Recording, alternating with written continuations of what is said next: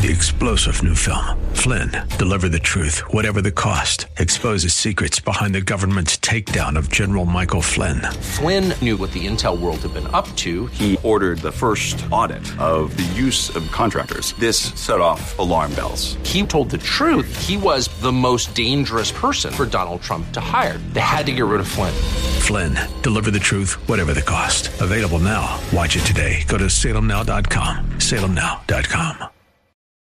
Pastor Keith Crosby of Hillside Church. If you can't take care of your family, you can't really participate in church effectively. Where do we see that? 1 Timothy 3, right?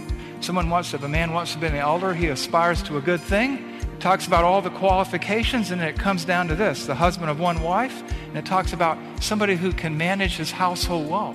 And if he can't manage the household well, how will he manage the church of God? Marriage, family, determines the course of everything. And without a marriage, without a family, you really can't have a church.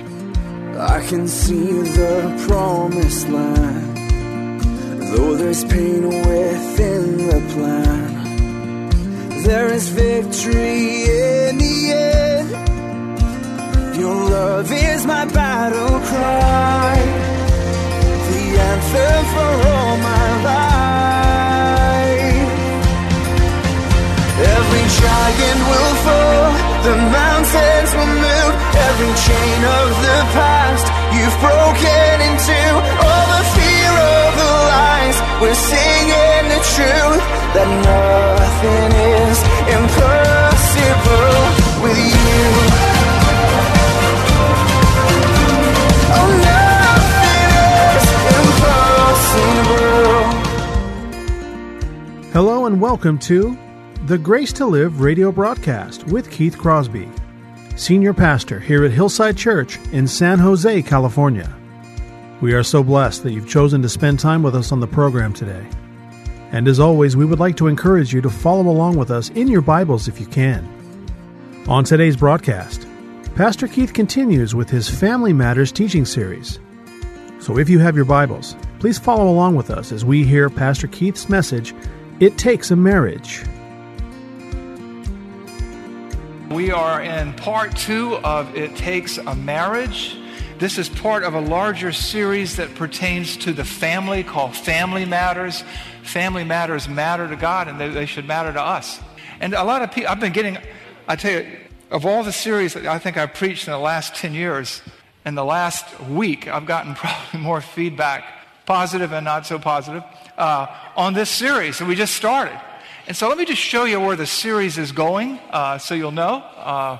So it's called Family Matters. For a family to thrive, parts 1 and 2, it takes a marriage. The next sermon after that, which will be week after next, because we have a guest speaker next week, is it involves a husband and a wife. It necessitates strong communication and relationships. The fourth sermon is it depends on handling conflict. And then it requires active parenting. It demands loving prodigals who break our hearts. Just a quick plug here for Women's Bible Study. My wife, Terry, many of you know her, is speaking about when a prodigal returns home. October 5th in Women's Bible Study. Guys, you have to be a woman to go there, so, you know. And she's the prodigal that she's going to be talking about. So, you know, ladies, even if you don't go, you're invited, and you might want to hear that. So, just a shameless plug. You know how that goes, right? Okay. It demands loving prodigals who break our hearts.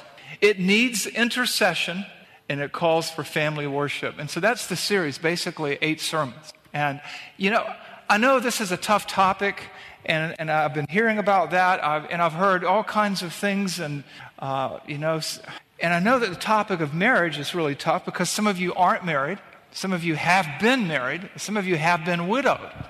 But let me remind you that what we're preaching and teaching here is the Word of God. And this series is for the whole church and for everybody. Whether you're married, divorced, widowed, thinking about getting married, whatever it is, dating, single, what you're going to hear here are principles from the Word of God that governs marriage, the family relationships. And as we talked about already, marriage and family are the foundation stones upon which society and civilization are built. And some of what you're going to hear may challenge you, some of it may hurt a little bit. The gospel sometimes stings, and sometimes the Holy Spirit kind of pricks us where we need to change. But understand this, I'm preaching this out of love for you, love for God, and love for the people that you all and I together as a church family will eventually, Lord willing, reach with the gospel. And whether you're 17 or 75, single or married, you may learn something here that you can put your arm around somebody's shoulder who's in a jam and share with them and teach what you learn. And you may be saying, well, I've messed up my marriage, I've messed up my kids, I've messed up my life, or whatever it is. Remember this, beloved. There's nothing God can't heal, and healing starts with repentance and change, and I want you to understand God's will for marriage and for family. Because so goes the family, so goes the church, so goes society, and marriage, which what we're talking about today, is foundational to all of that. Tear at the fabric of marriage, and you tear at the fabric of family, and you tear at the fabric of the church, and you tear at the fabric of the world around you. And that's why things are messed up today.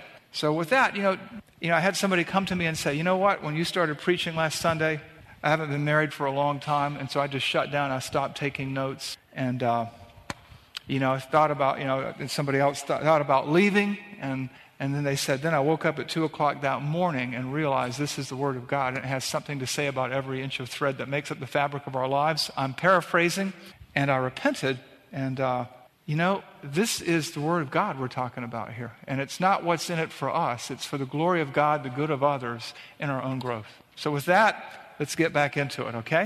And know what I say in love. Family Matters, Part 2. Let's talk about Part 1. Where did marriage come from? We studied that in Genesis 2:24, Matthew 19, 1 through 6. Marriage comes from God, right? God saw that it wasn't good for us to be alone. He made people to complete us, and what God has joined together, let no one separate. And for this cause, a man shall leave his father and mother, be joined to his wife, and the two shall become one flesh. Marriage came from God. God designed it. And like Jesus said, what God has joined together, what God has created, what God has designed in Matthew 19, 4 through 6, let no one separate, let no one tamper with. Marriage is from God. It's not from the Constitution. It's not from the government. It's not from the culture. It's from God. It's His. He designed it. He purposed it.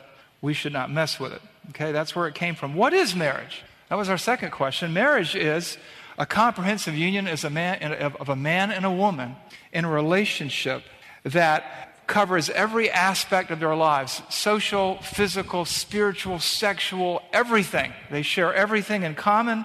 When it says a man shall leave his father and mother, be joined to his wife, and the two shall become one, their whole paradigm shifts. They're no longer under the authority of their parents. They form a family together. And Paul even quotes this in Ephesians chapter 5, and then he says, and this is a picture of Christ and the church. Marriage is the foundation stone of society, and it is a picture of Christ and His church. So that's what marriage is. And, Christ would never abandon His church, and the real church would never abandon Christ. And so, that's what marriage is. It's the foundation stone of society. Why is it necessary? Because we were designed for fellowship. He says, be fruitful and multiply, fill the earth and subdue it in Genesis. And that keeps getting repeated throughout the Bible. God created us to care for each other and care for the world He made. And that's why marriage is necessary.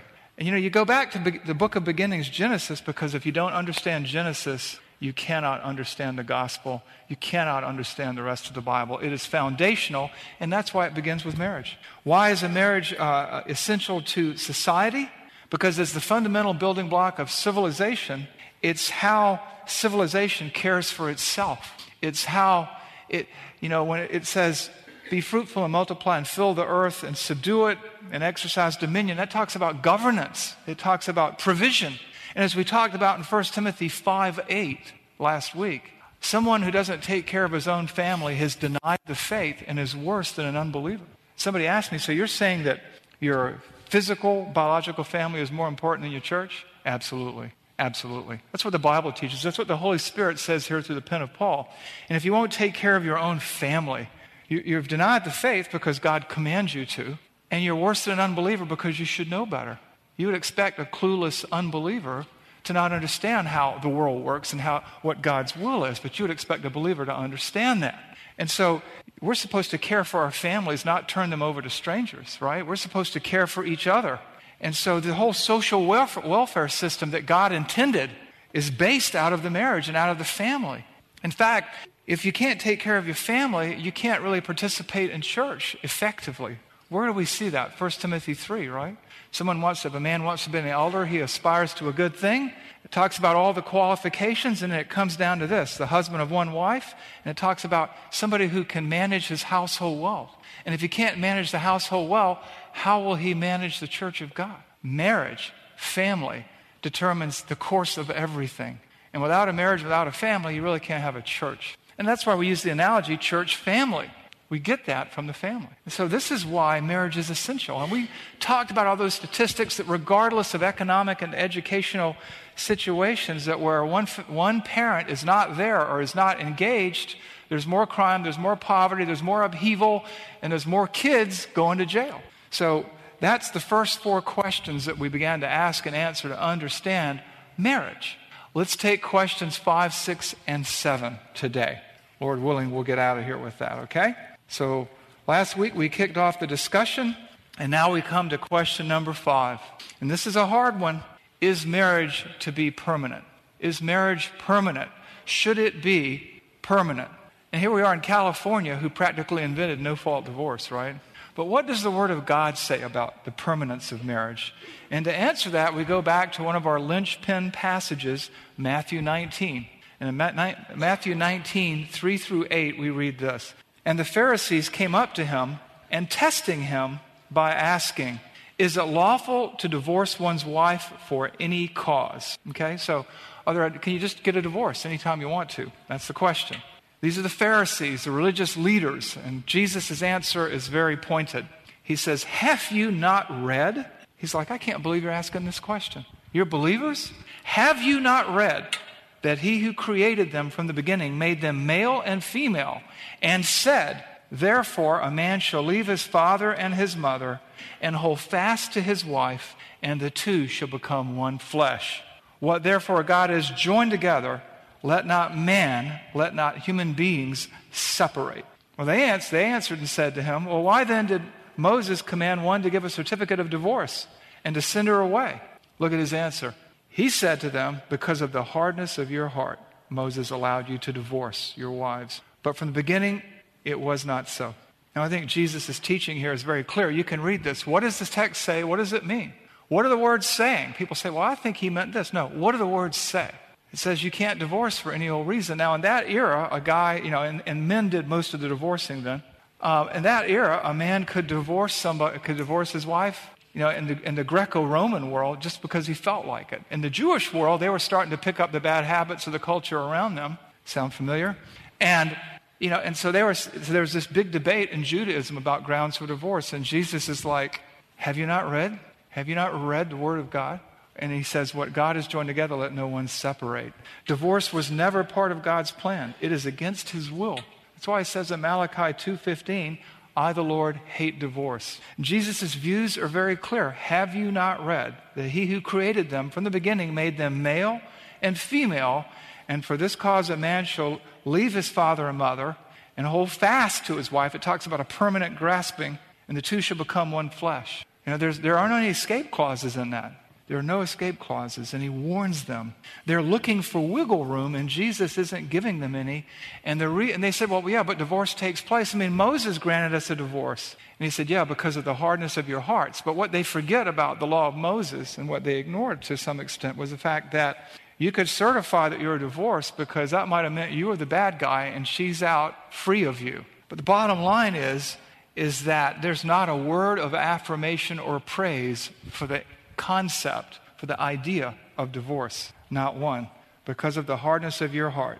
And naturally, the Holy Spirit, speaking through the pen of the Apostle Paul, deals with the permanence of marriage. And in 1 Corinthians 7:10 through 14, let me just read that for you. 1 Corinthians 7:10 through 14.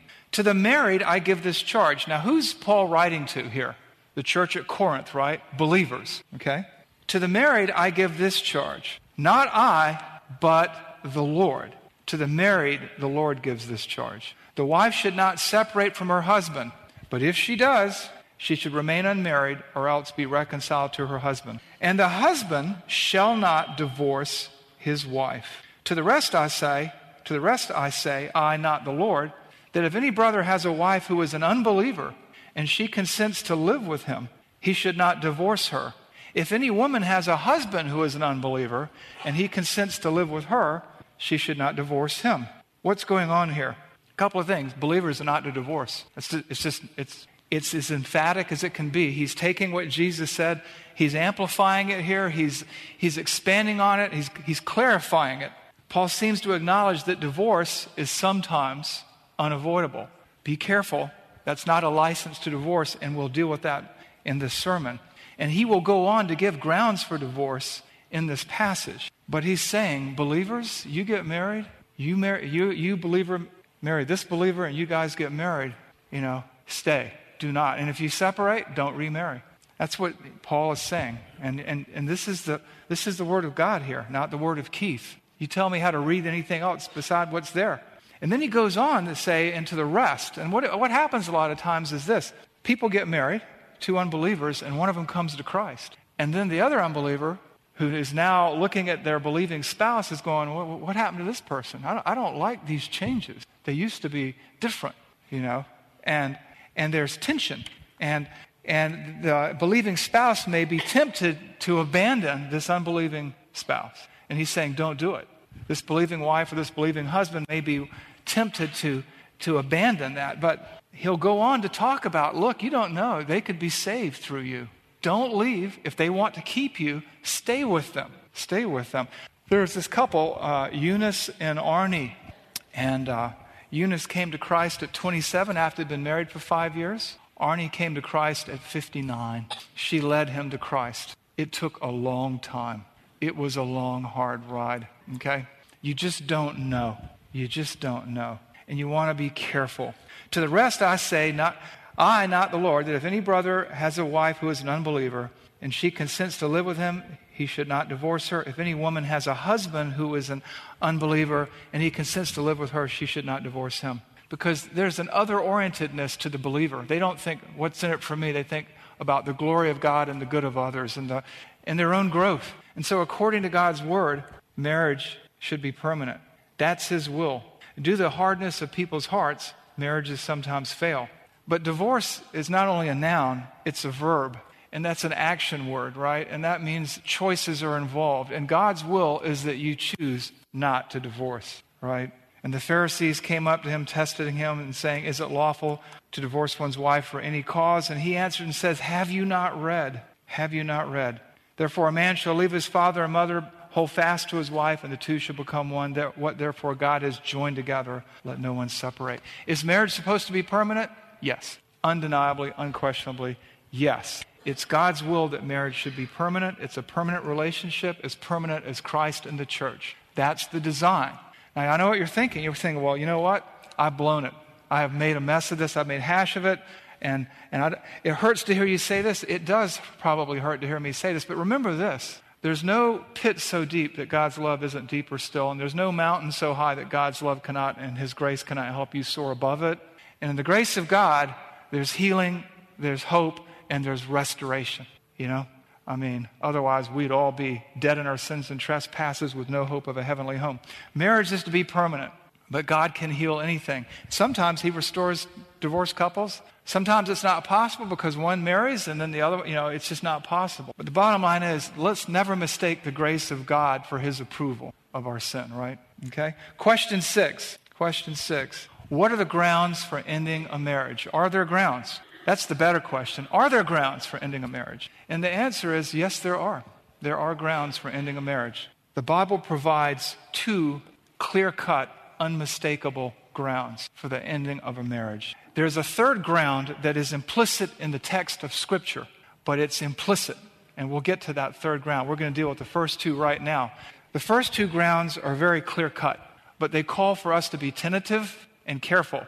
And the third ground calls for us to be tentative and careful. But let's talk about the grounds. Ending a marriage, I'm reminded, should be entered into just as carefully as you would taking someone's life in self-defense. Just by way of analogy, We don't easily take another person's life. We'd be very cautious because both of those actions involve collateral damage. If someone were to break into my house and threaten my family, and in self-defense I were to take their life, it would be traumatic for me, traumatic to my family, send this person to a godless eternity more likely, and then his or her family would be traumatized. That's the way divorce works. It's like a hand grenade. You throw it, it blows up, blows a hole in the ground and kills the people you threw it at, and the shrapnel goes out over a wide field of damage, okay?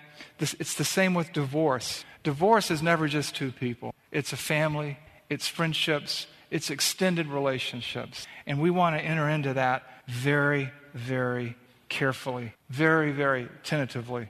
And the first ground for divorce is this: adultery or sexual immorality. Where do we see that?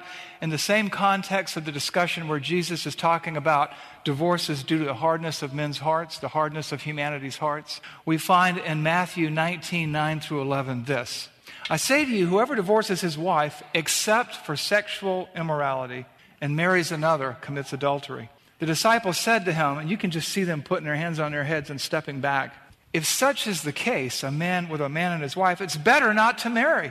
But he said to them, Jesus said to them, and this is critical that you understand this last sentence, not everyone can receive this saying, but only those to whom it is given. Okay? So what's going on here?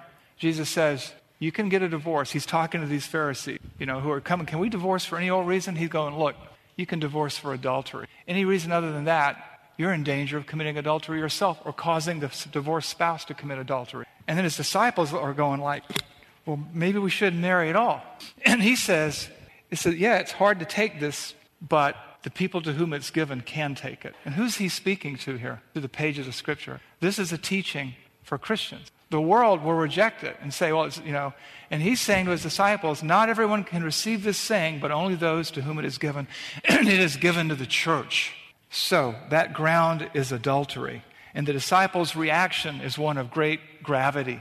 And it should be, because marriage depicts Christ and his church. Marriage is the foundation for the family, and there are always multiple victims, bystanders injured in a divorce. And Jesus says, yeah, this is hard to take, but the people to whom I'm giving it will be able to receive it. He's giving it to us, right?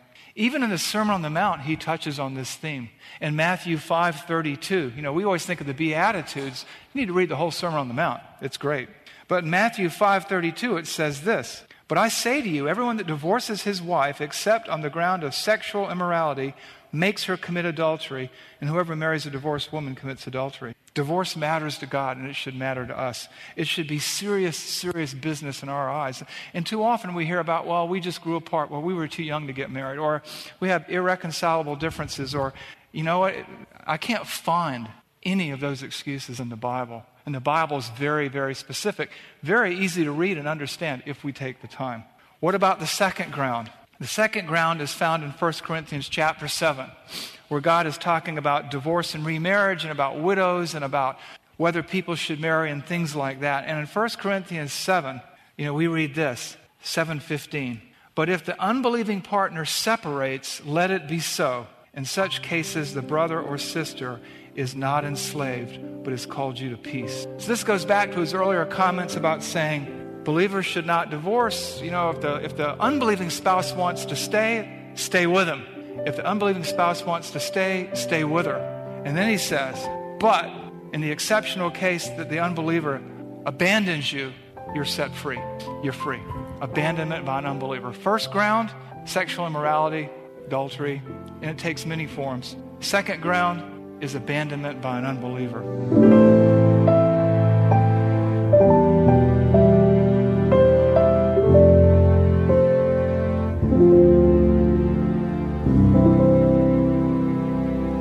Pastor Keith Crosby on today's edition of Grace to Live. We are so blessed that you've chosen to spend time with us today studying God's Word. And if you'd like more information on Pastor Keith or Hillside Church, here's how you can connect with us.